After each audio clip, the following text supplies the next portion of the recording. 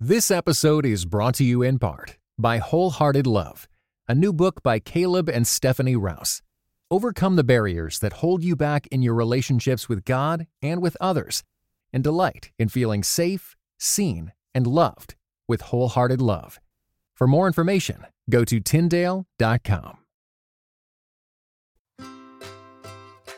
Welcome to the Grace Enough podcast. I am your host, Amber Cullum, and this week I sit down with Meghan Newkirk.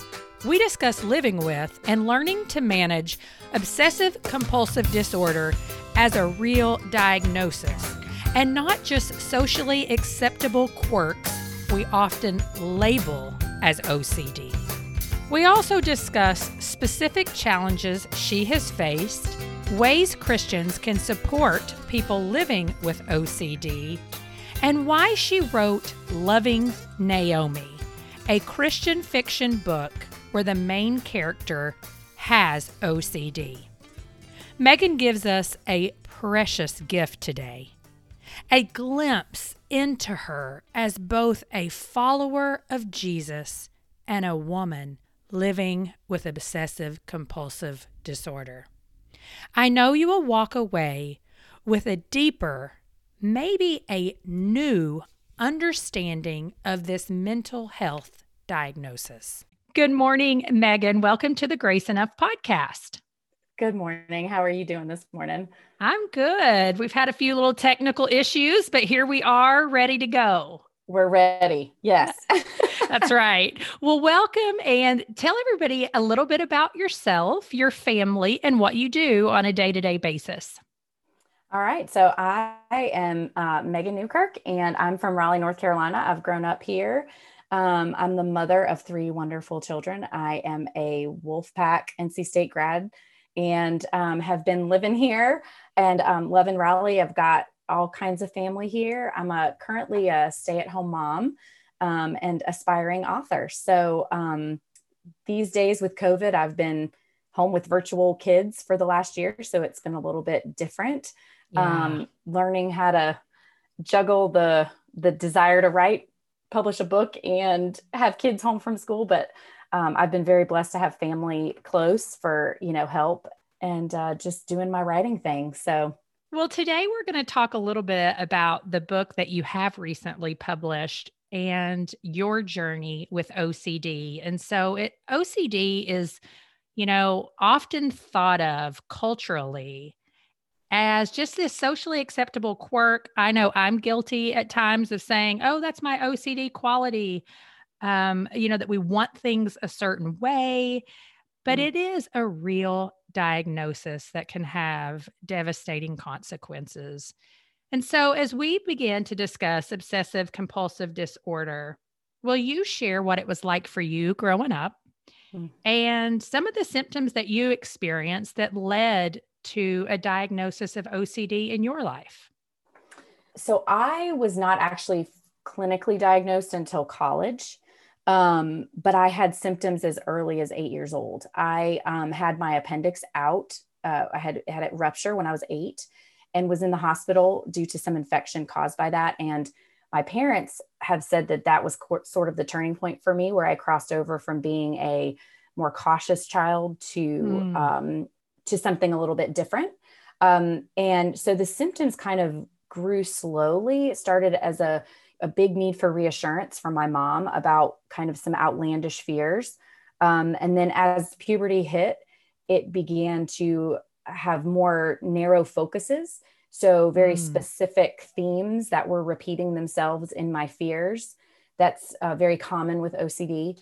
And then I remarkably, and by God's grace, made it, through high school successfully. And then it wasn't really until college that I realized that these patterns of behavior were unhealthy.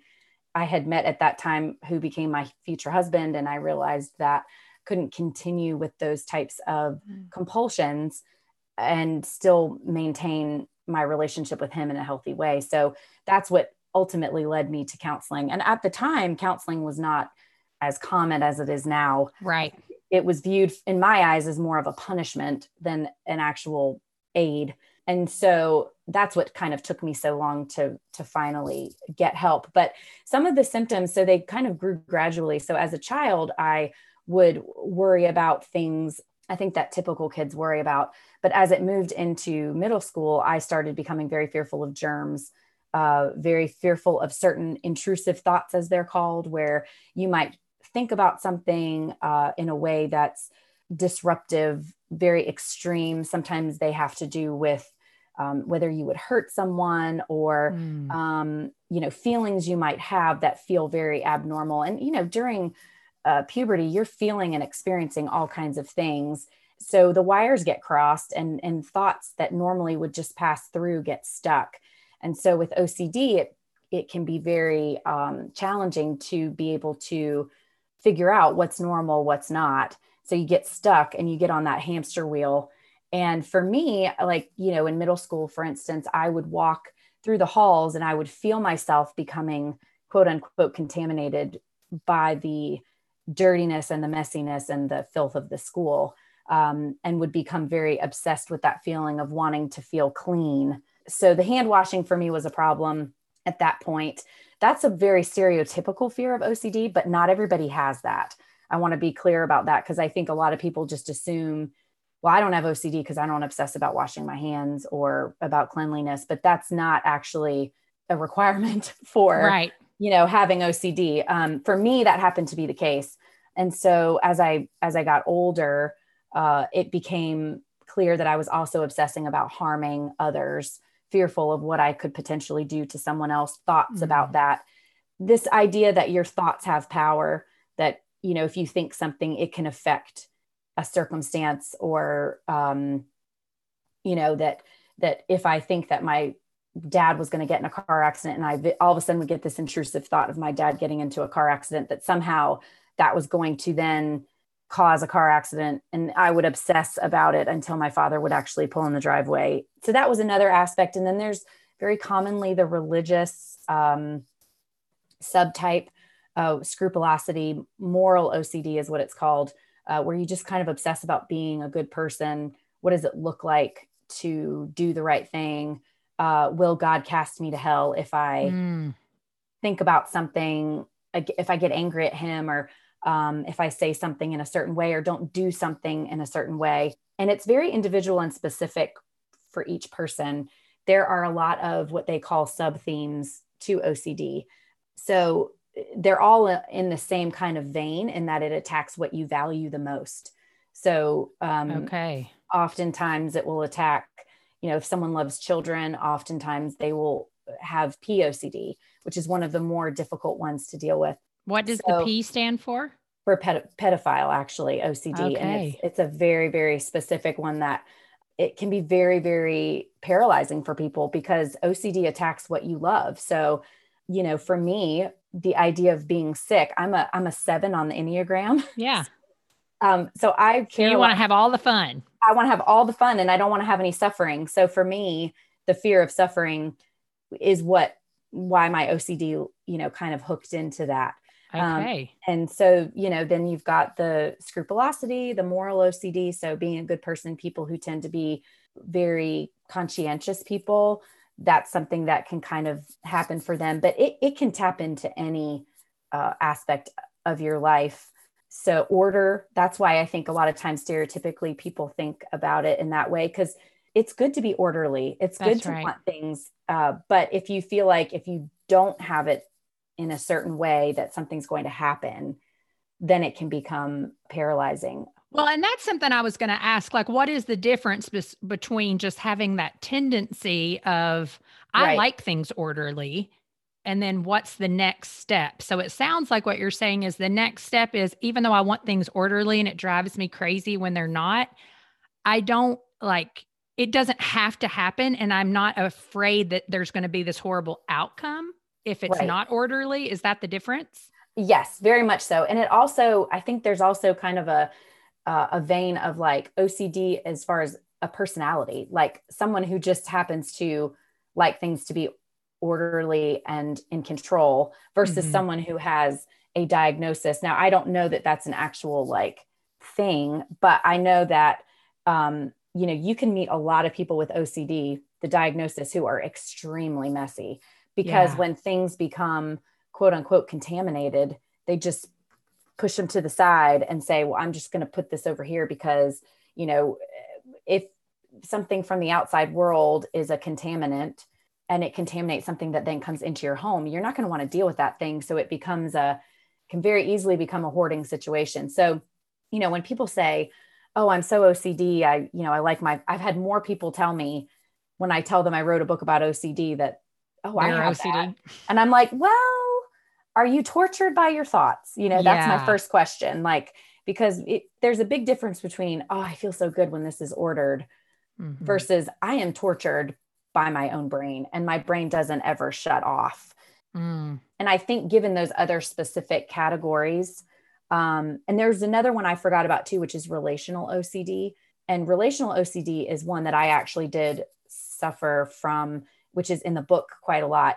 And that is very concerned with how you make others feel, what you say to them, how your relationship plays out with them. So you obsess a lot about what you've said, what you've done, how it's affected that person, and becomes paralyzing because, I'm an extrovert. I love to be with people, but I would go out with my friends and I'd come home and just obsess about, what did I say? How did I say it? Let me follow up with them and ask for reassurance. And, let me make sure that I didn't hurt their feelings. And so that's another way that, I think people might say, well, oh, I care about what people think too. Sure.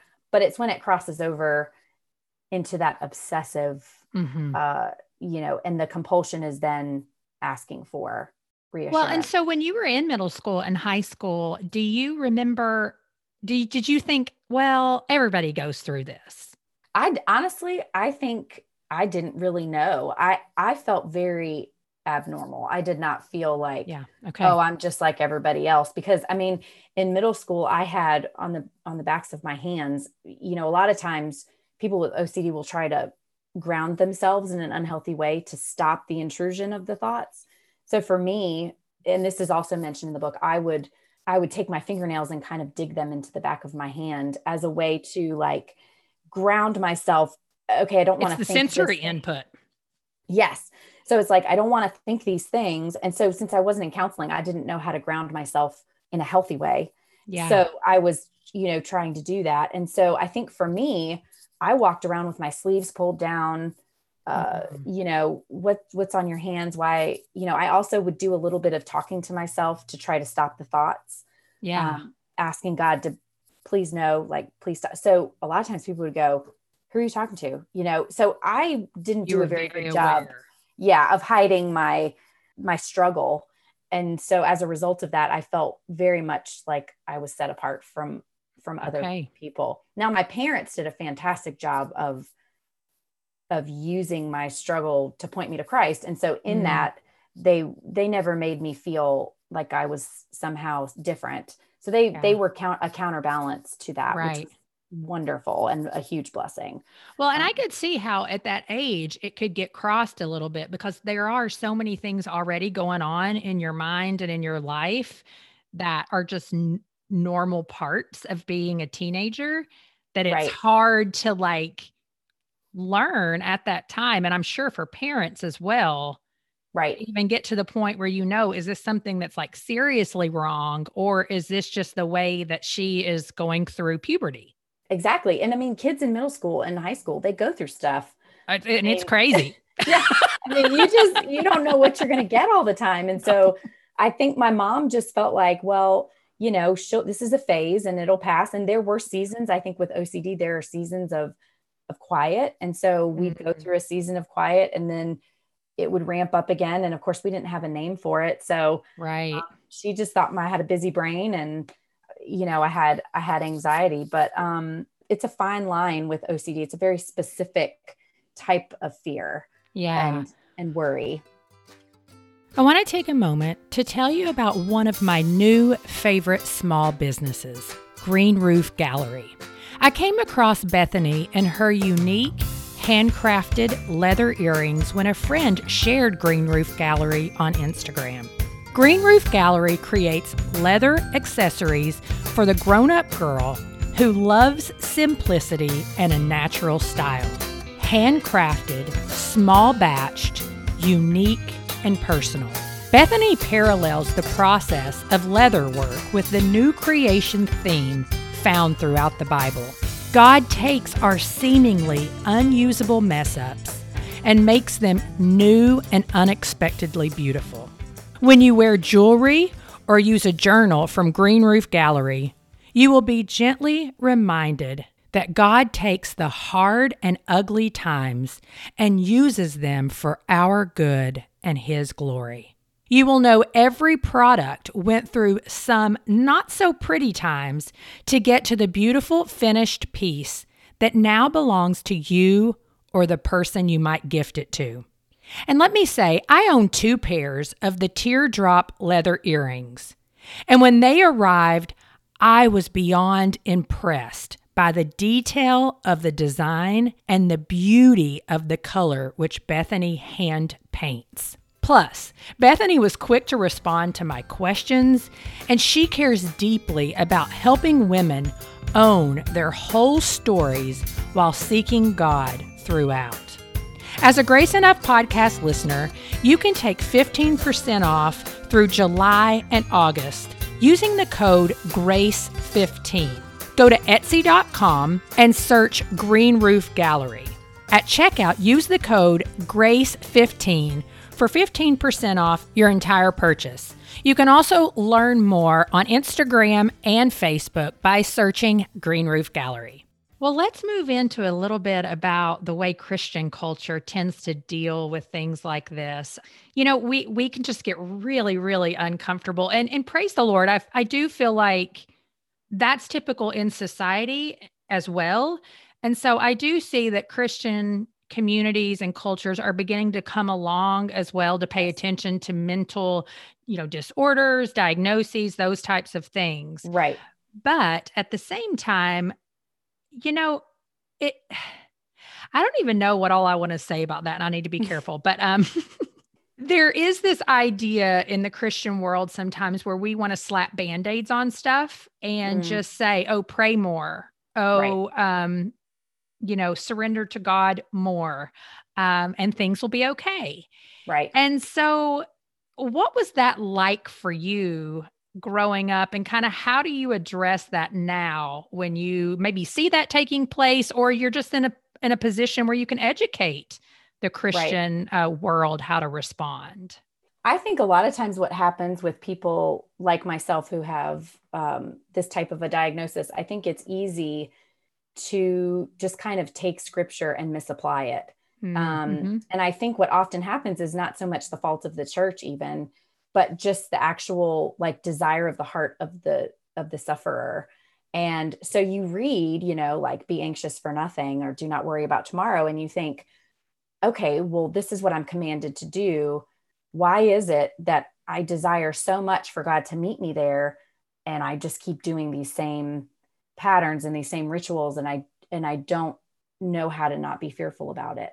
And so I think what can be hard in the church setting is that if you happen to have poor guidance of someone who just says, because I think on average, telling someone who doesn't suffer from these things to not worry about tomorrow and to call on God and all of those things, that's good. That's good stuff. And oftentimes people with OCD, if you think about the categories of fears that I mentioned, some of them I struggled with, some of them I didn't.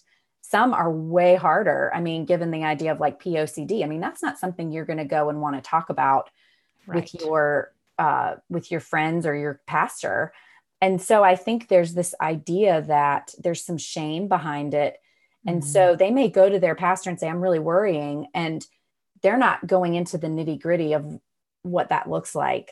And so I think, what would be helpful, I think, is for people in the church to press into that and learn about what OCD looks like specifically, so that they can ask the right questions to be able to say, okay, well, let's just rule this out, so that, you're not doing more harm than good by saying, hey, I want you to go home and pray these verses. And then, because then what can happen is then that becomes the compulsion. That becomes the thing that's supposed to fill it all in. And that's not what God intends with his scripture. and, you know, I've joined quite a few OCD Christian support groups on Facebook and such. And what I see is this kind of, you know, pastors telling people, you know, Satan's attacking you and I'm like, no, you need a therapist and you need medication. Like that. Amen, girl. Like this is Satan's not attacking us all. Yeah, exactly. Yeah, sure. He's probably using this. Right. Absolutely. Just like he's, you know, using all kinds of other things, but that's right. But it's a real diagnosis. Exactly. And so I think that's where I get frustrated, and I'm thankful that I can jump on there and say, hey, you know, what you're dealing with is chemical. It's the way your brain was created, which is wonderful and different. And God can use this. I think that's where education comes in, and just pastors being able to say, like, if someone comes into my office and uses these certain types of words that can be red flags, that, hey, I need to point this person to a professional, and not just any professional, but a professional who understands obsessive compulsive disorder, because it takes a specific type of treatment. So I think that's where, you know, I don't think anyone's doing anything intentionally. Right. I think it's just a lack of understanding of the differences that are between regular anxiety and OCD itself. Well, and I love that you said at the beginning of that it's not just on the church, that part of a believer, a follower of Jesus, is this own desire to, you know, read, like you said, and then be like, oh, but God, what I see here is this is a command. Like, you tell us not to do these things. Right. And so then we get obsessed with, well, I'm trying not to do these things and I'm praying about these things, but they're not going away. Right. When that's where, as Christians too, I think we have to be so careful to look at the whole canon of scripture and see that, yeah, we're commanded to do these certain things. But if you look at characters throughout God's word, they clearly struggled with those things. Like, it wasn't like they didn't exist. It says, do not be anxious, but we see people be anxious all through scripture. Mm-hmm. So that's a continual type of surrender and paying attention to, just because you're commanded to do that doesn't mean that you're not. It's just, this may be the battle that you're facing for your life. Right. Exactly. Well, and not only that, but that God can use our shortcomings and and he does. He totally does all the time. And, you know, I think that, I think what's been the most amazing for me is to now I'm actually thankful for my OCD. And I think that that's not where everybody's going to be. It's a process. It doesn't always come overnight, but for me, it has kept me on my knees. And so I think reminding me that these struggles that we have, whether it be with anxiety or physical suffering or circumstantial or whatever, that, you know, these are God's, they're for our good and his glory, and they don't feel good all the time. And I think just remembering that, but understand, and that's why it's so important to understand what the gospel is and to understand it correctly, because if you don't, you can get lost in the, but I have to's, but if I don't, then, but what if? And I think with OCD, you can call it the but what if disease diagnosis. You are but what ifing everything. I mean, it's like, but if I this, or but if I that, and you can change and mold. And, you know, our relationship with God is a process. And so I think we so want that feeling with OCD, especially, you want that feeling of something to be just right. And, you know, our relationship with Christ is only just right because he's just right, not because of anything that we do, or, you know, so I think that's where, I have to fall with my faith. And actually one of my favorite verses is, 2 Corinthians 12:9. My grace is sufficient for you, for my power is made perfect in weakness. That has kind of been my theme, because my mom used to tell me that, because I would just say, like, well, my faith's not enough, or I'm not, you know, I'm still worried about this or whatever. And she'd say, look, God works through our weaknesses. He's not working only through the strong people. He's working through our weaknesses. That's and right. So I think for me, that has been just a comfort for people who I've met who struggle with OCD or with even just extreme anxiety or panic or whatever. That has been my mantra, because I think OCD really does attack your character. Like I said before, it attacks what you value most. And so you start to believe am I these things? Am I a murderer? Am I am I going to do these things to someone else? Or am I really a blasphemous person who hates God, And so I think it's so important for us to remember that God is not a labeler. We are made in his image, and the only thing we need to label ourselves with is that we are a child of him, period. And that can be a really hard thing to settle on when you have OCD. So that's why it's so important to get good counsel. Yeah. Well, and that's something that too, when we were talking a little bit just back and forth via email about God and really how he views our struggles, that I found just really interesting as I was thinking through. You were so gracious to send me some things that you feel like people need to know about OCD. And so as you started working through this in college, how did you kind of do that mindset shift of God views my struggle? You just said, he views weakness as a way for us to show his sufficiency of grace in our lives. But even in how you view the word and the sufficiency of Christ for our struggles, is there anything else that you would share to that? I think the important thing is to use your, kind of separate, this is going to sound interesting, but kind of separate your faith from your treatment in a way. I actually went to a counselor who was not a believer for a long, long time. She was an OCD expert, but she used my faith as a tool. And she used it as a tool. She knew it was a part of who I was.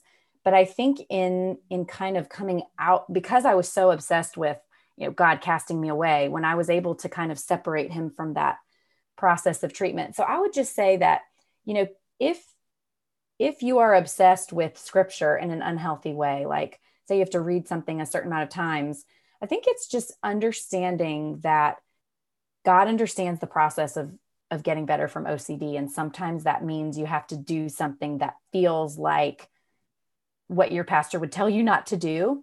And, maybe he might say like, no, you only need to read your Bible once today. You don't need to read it 12 times. That's going to feel very counter what the right thing to do is.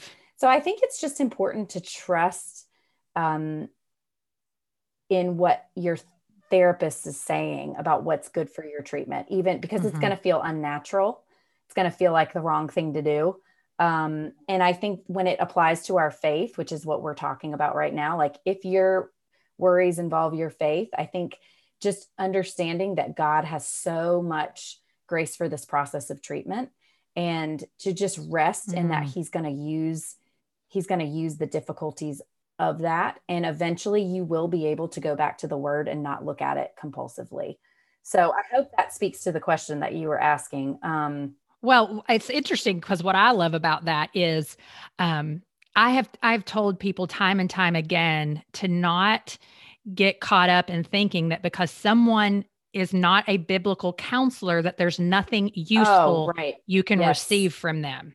And I say that because I have come to a place in faith of all people are created in the image of God. And it's something that Hillary Ferrer said to me, who she is one of the authors of Mama Bear Apologetics. And I love that. It's amazing. And what she said on the show was, we have to remember that there's no Christian that is so quote unquote saved and good that heresy cannot come out of their mouth.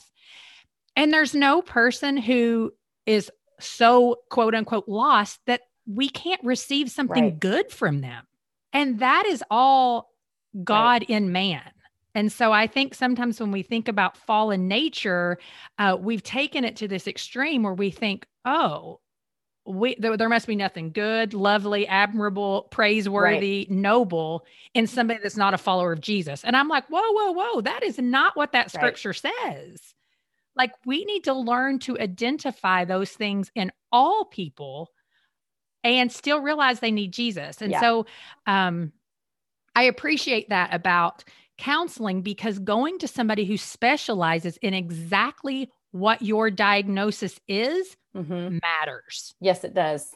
It really does, especially with OCD, because really for OCD, the I don't want to say the perfect combo, but the best combo is what's called exposure prevention. So you basically are, like for me, I went through ERP and I had to purposefully expose myself to things that I was afraid of. Yeah. And Yeah. so, whether or not she was giving me the task with my faith involved, she wasn't saying you're going to take your daughter. Cause one of my exposures was I had to take my daughter and put her in a grocery cart and walk her around the store. Cause I hated grocery carts. They were disgusting to me. And I just did not ever. So I did anything I could to prevent that. And my therapist said, you have to put your daughter in the cart and you have to walk around the store until because you kind of number your anxiety. So it's like 1 to 10. So, say my OCD anxiety for that task was a 7, I'd have to walk around the store until it was a 4. That was and then you kind of work through until, right. So I had to do it. My palms were sweaty and I did not want to do it. And I was gritting my teeth the whole time. And I had a lovely panic attack, but I was also praying the entire time. And God was meeting me in that. And my therapist didn't know that was going to be kind of my go-to thing, but I was just going, Lord, just meet me in this, but I know this is what I have to do. Whether or not I was praying or not, that was the technique that needed to happen for me to get better. I had to face that fear. Now, will I tell people with OCD that if you have a faith that going through ERP is going to be way easier? Yes, because he will meet us in those challenges. And it is without a doubt an opportunity for you to grow in your faith. But you need to have someone who can look at you and say, we're going to make a list of your top fears and we're going to work through all of these things. And that means you got to stick your hand in that trash can, or you have to, not call your mom 15 times a day to ask her for reassurance, or whatever that thing is. You have to have somebody that's going to be able to work through the practical sides of doing that. That's right. And whether you're a believer or not, that's right. And so I think it's an opportunity. And I think for me with my counselor, I was able to be a witness to her. I mean, right. I told her, I said, look, my faith is a huge part of who I am. And how can we integrate this? And so she would start saying, okay, now you speak to the religious piece of this, and you're going to be doing this task. And how do you want God to fit into that? And I would say, well, I want to be able to only pray a couple times during this or whatever. So yeah, I mean, I think it's extremely important to understand, especially for pastors or even biblical counselors, that, if you have a patient that you're just like, I don't know what to do with this, like, you got to find somebody who's been trained in this, because it's very specific and it needs a very, you got to have the right medication and you got to have the right homework. So yeah, I don't say what I said earlier to say, like, don't go to biblical counseling. I think that's great too. Yep. I just think that we can quickly discount people, and absolutely, that is not okay. Well, and I'll be honest with you. Like, I went to my counselor for a long time who was not a believer. And then, I love her to death. And then I realized she was actually retiring. And I realized, like, I think there's a part of this that I'm not getting to. And so now my counselor is a Christian counselor. And because I've done the practical work, and now there's a deeper part. And right. So, therapy changes. Every season is different, but you got to know the tools, and you got to be able to change them up, and you got to bring the desire to do the work. That's so true. And I mean, with Christianity and our personal relationship with Jesus, it's so awesome that you have community as well. And I don't want to discount that not everybody has a supportive family, or a family. You might have a supportive family, but they don't necessarily share your faith values. And so you got to really think through and realize that there's no one-stop shop. There's no quick fix. There's a lot of work that goes into it. So that's what sanctification looks like. Until the day of Christ Jesus, girl. Seriously. It's so true. Well, you wrote Loving Naomi, a Christian fiction book whose character lives with OCD.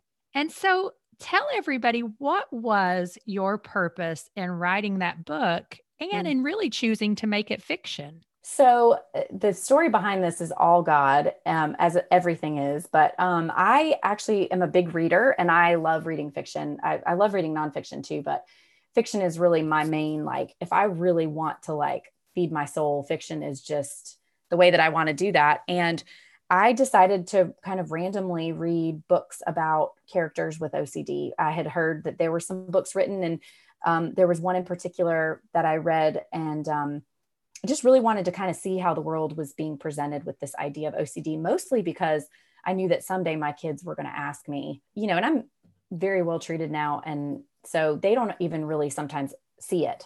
They don't, yeah, it's an internal thing. And so I thought, well, someday I want to explain this to them. So I thought, well, I'll just read some books and maybe I can give them a book, because I learned through fiction. I read one in particular that was really, really good. And when I got finished with it, I thought, wow, he did such a good job of articulating what OCD feels like. And of course, you can't, when you write a book about, unless you're writing a nonfiction that talks about all the different sub themes. I mean, there are a million different ways that OCD can present itself in a person.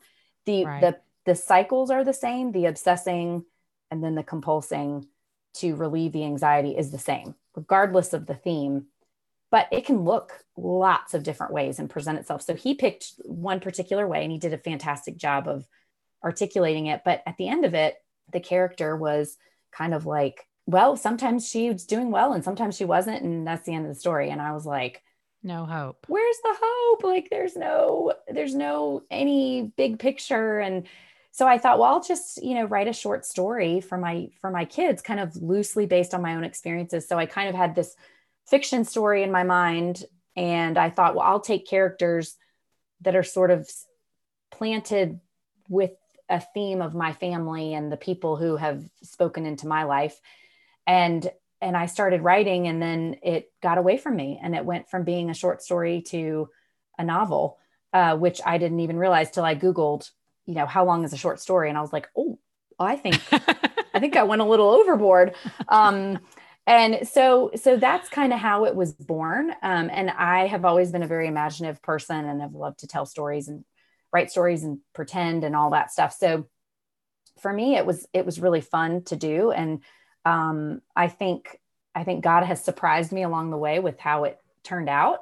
But yeah, that's kind of how it started, is just kind of my desire to communicate with my children my own experiences with the disorder in a way that would be more entertaining. Yeah. And so what do you hope now that you have this book that's out there? Like if someone, reads it and comes to you and says, this is what I thought about the book. Like if you could have one of your, perfect responses, what do you think? I shouldn't say perfect, but something that you're just like, yes, that was my why. Yeah. What would you hope they say about it? My why would be, I would hope that someone would come to me and say that God can use even OCD, and that they would see that, because people who have OCD feel shame. They feel embarrassed. They feel like, why is my brain having these thoughts? They're thoughts that you never want to say out loud. And I just want somebody to read it and go there's two things I would hope that they would say. One is from someone who actually has OCD. Like, I just want them to go, wow, I'm not alone and I can live with this, and God can use it. And it can be something that is for my good. I want that to be one. And then the second goal would be for people who love someone with OCD to not feel guilt and shame over being exhausted with them. Because it is exhausting to love someone who needs constant reassurance or who is doing these things that just don't make sense. And so I think for me to have someone come to me and say, oh my gosh, I read this book and I felt heard, that it's okay that I am tired, but that, I can still love them. And also that there are solutions. I want the book to bring solutions to people. I want people to say, okay, if I do go to therapy, I'm going to get help, and I think I want them to read the book and read her experience of being so resistant to therapy, and then the blessings that came from that. I want them to read it and go, wow, I don't need to be ashamed of needing therapy. I don't need to be ashamed of the things I'm going to say there. That's a really long answer. There's a lot of hopes I have for this book. No, I think that's awesome though. So that really communicates what your desires are. So I appreciate that. Well, like you said earlier, you are a mom of 3, you're a wife.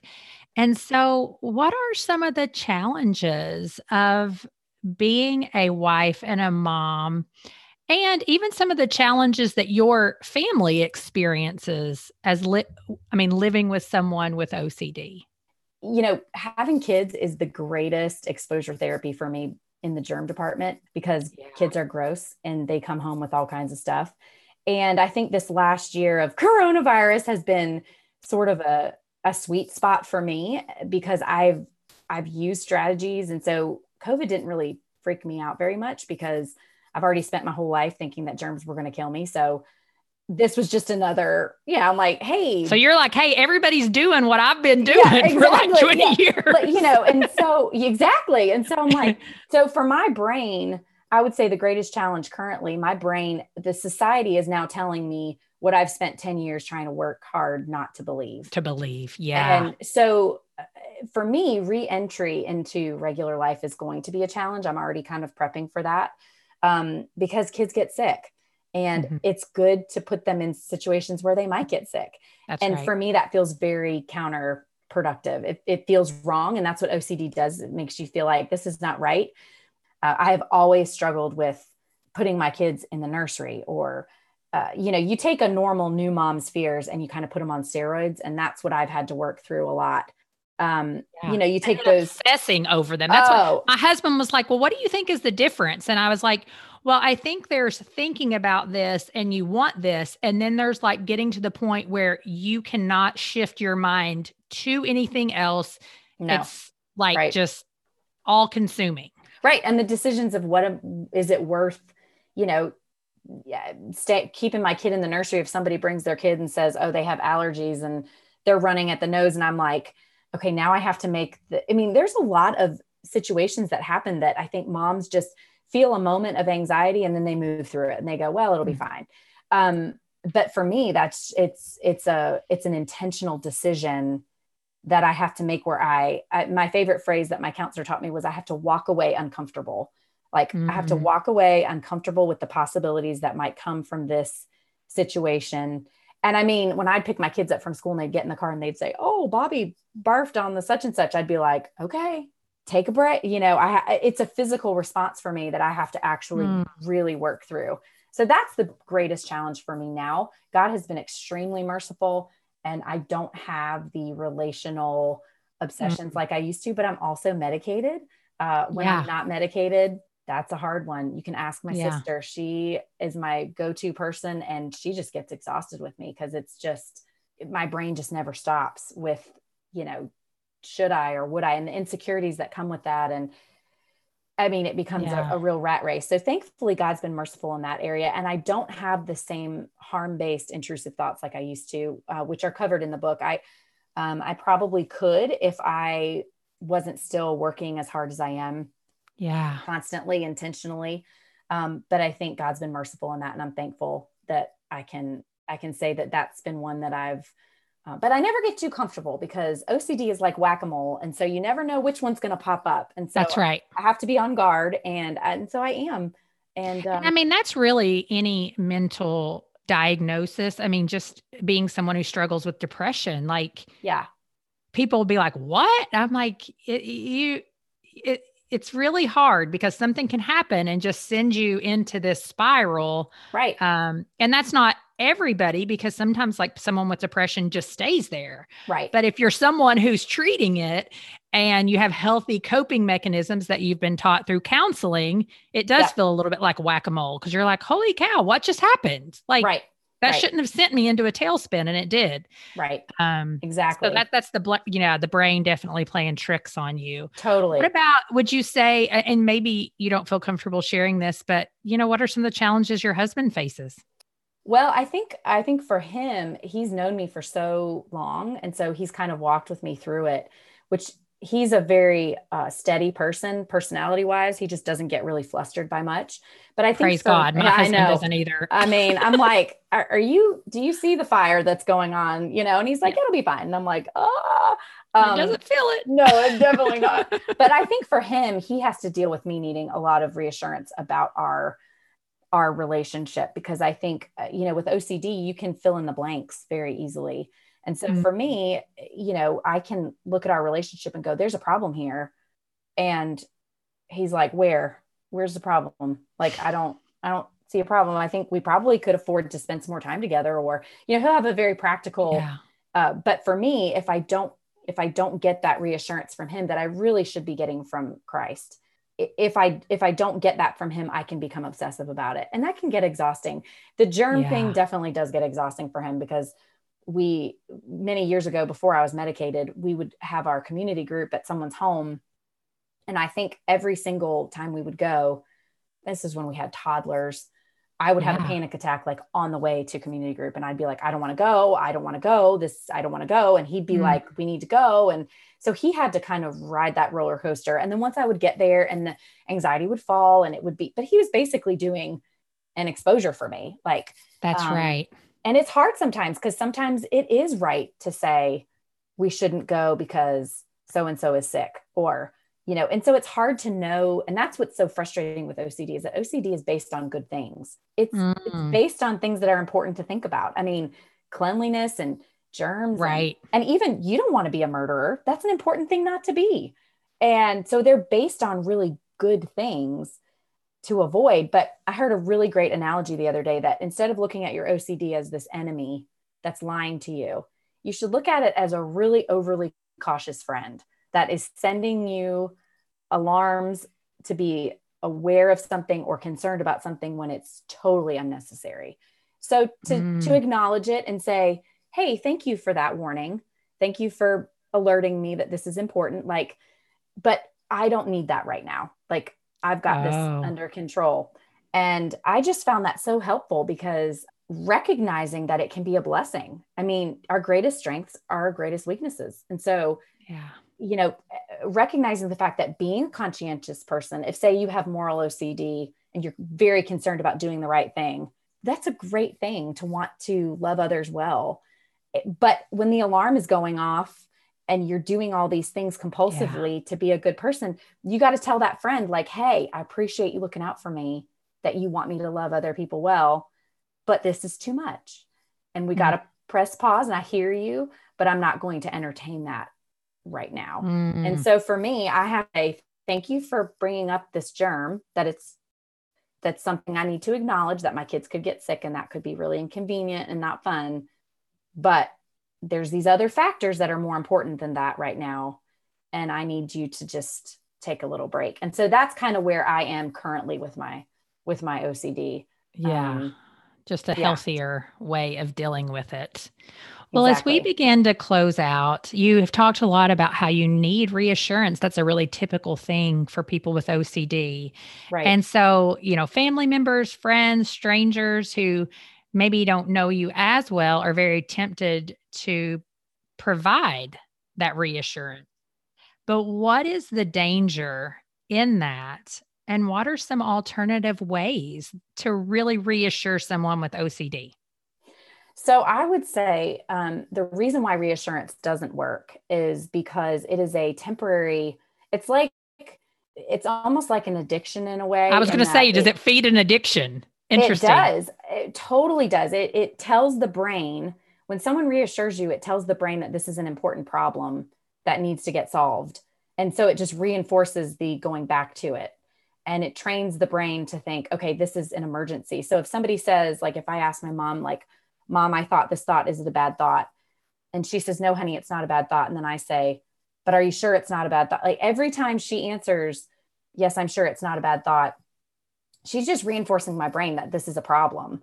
And this is something that needs my attention. This is a problem that needs solving. I mean, because OCD, you feel very much like a detective. You're like, ooh, I'm going to figure this out. I'm going to have all the certainty in the world that this is true, or this is not true, or this is, and sometimes people can even have what's called false memory OCD, where, and I've experienced this before, where you actually remember a situation completely wrong.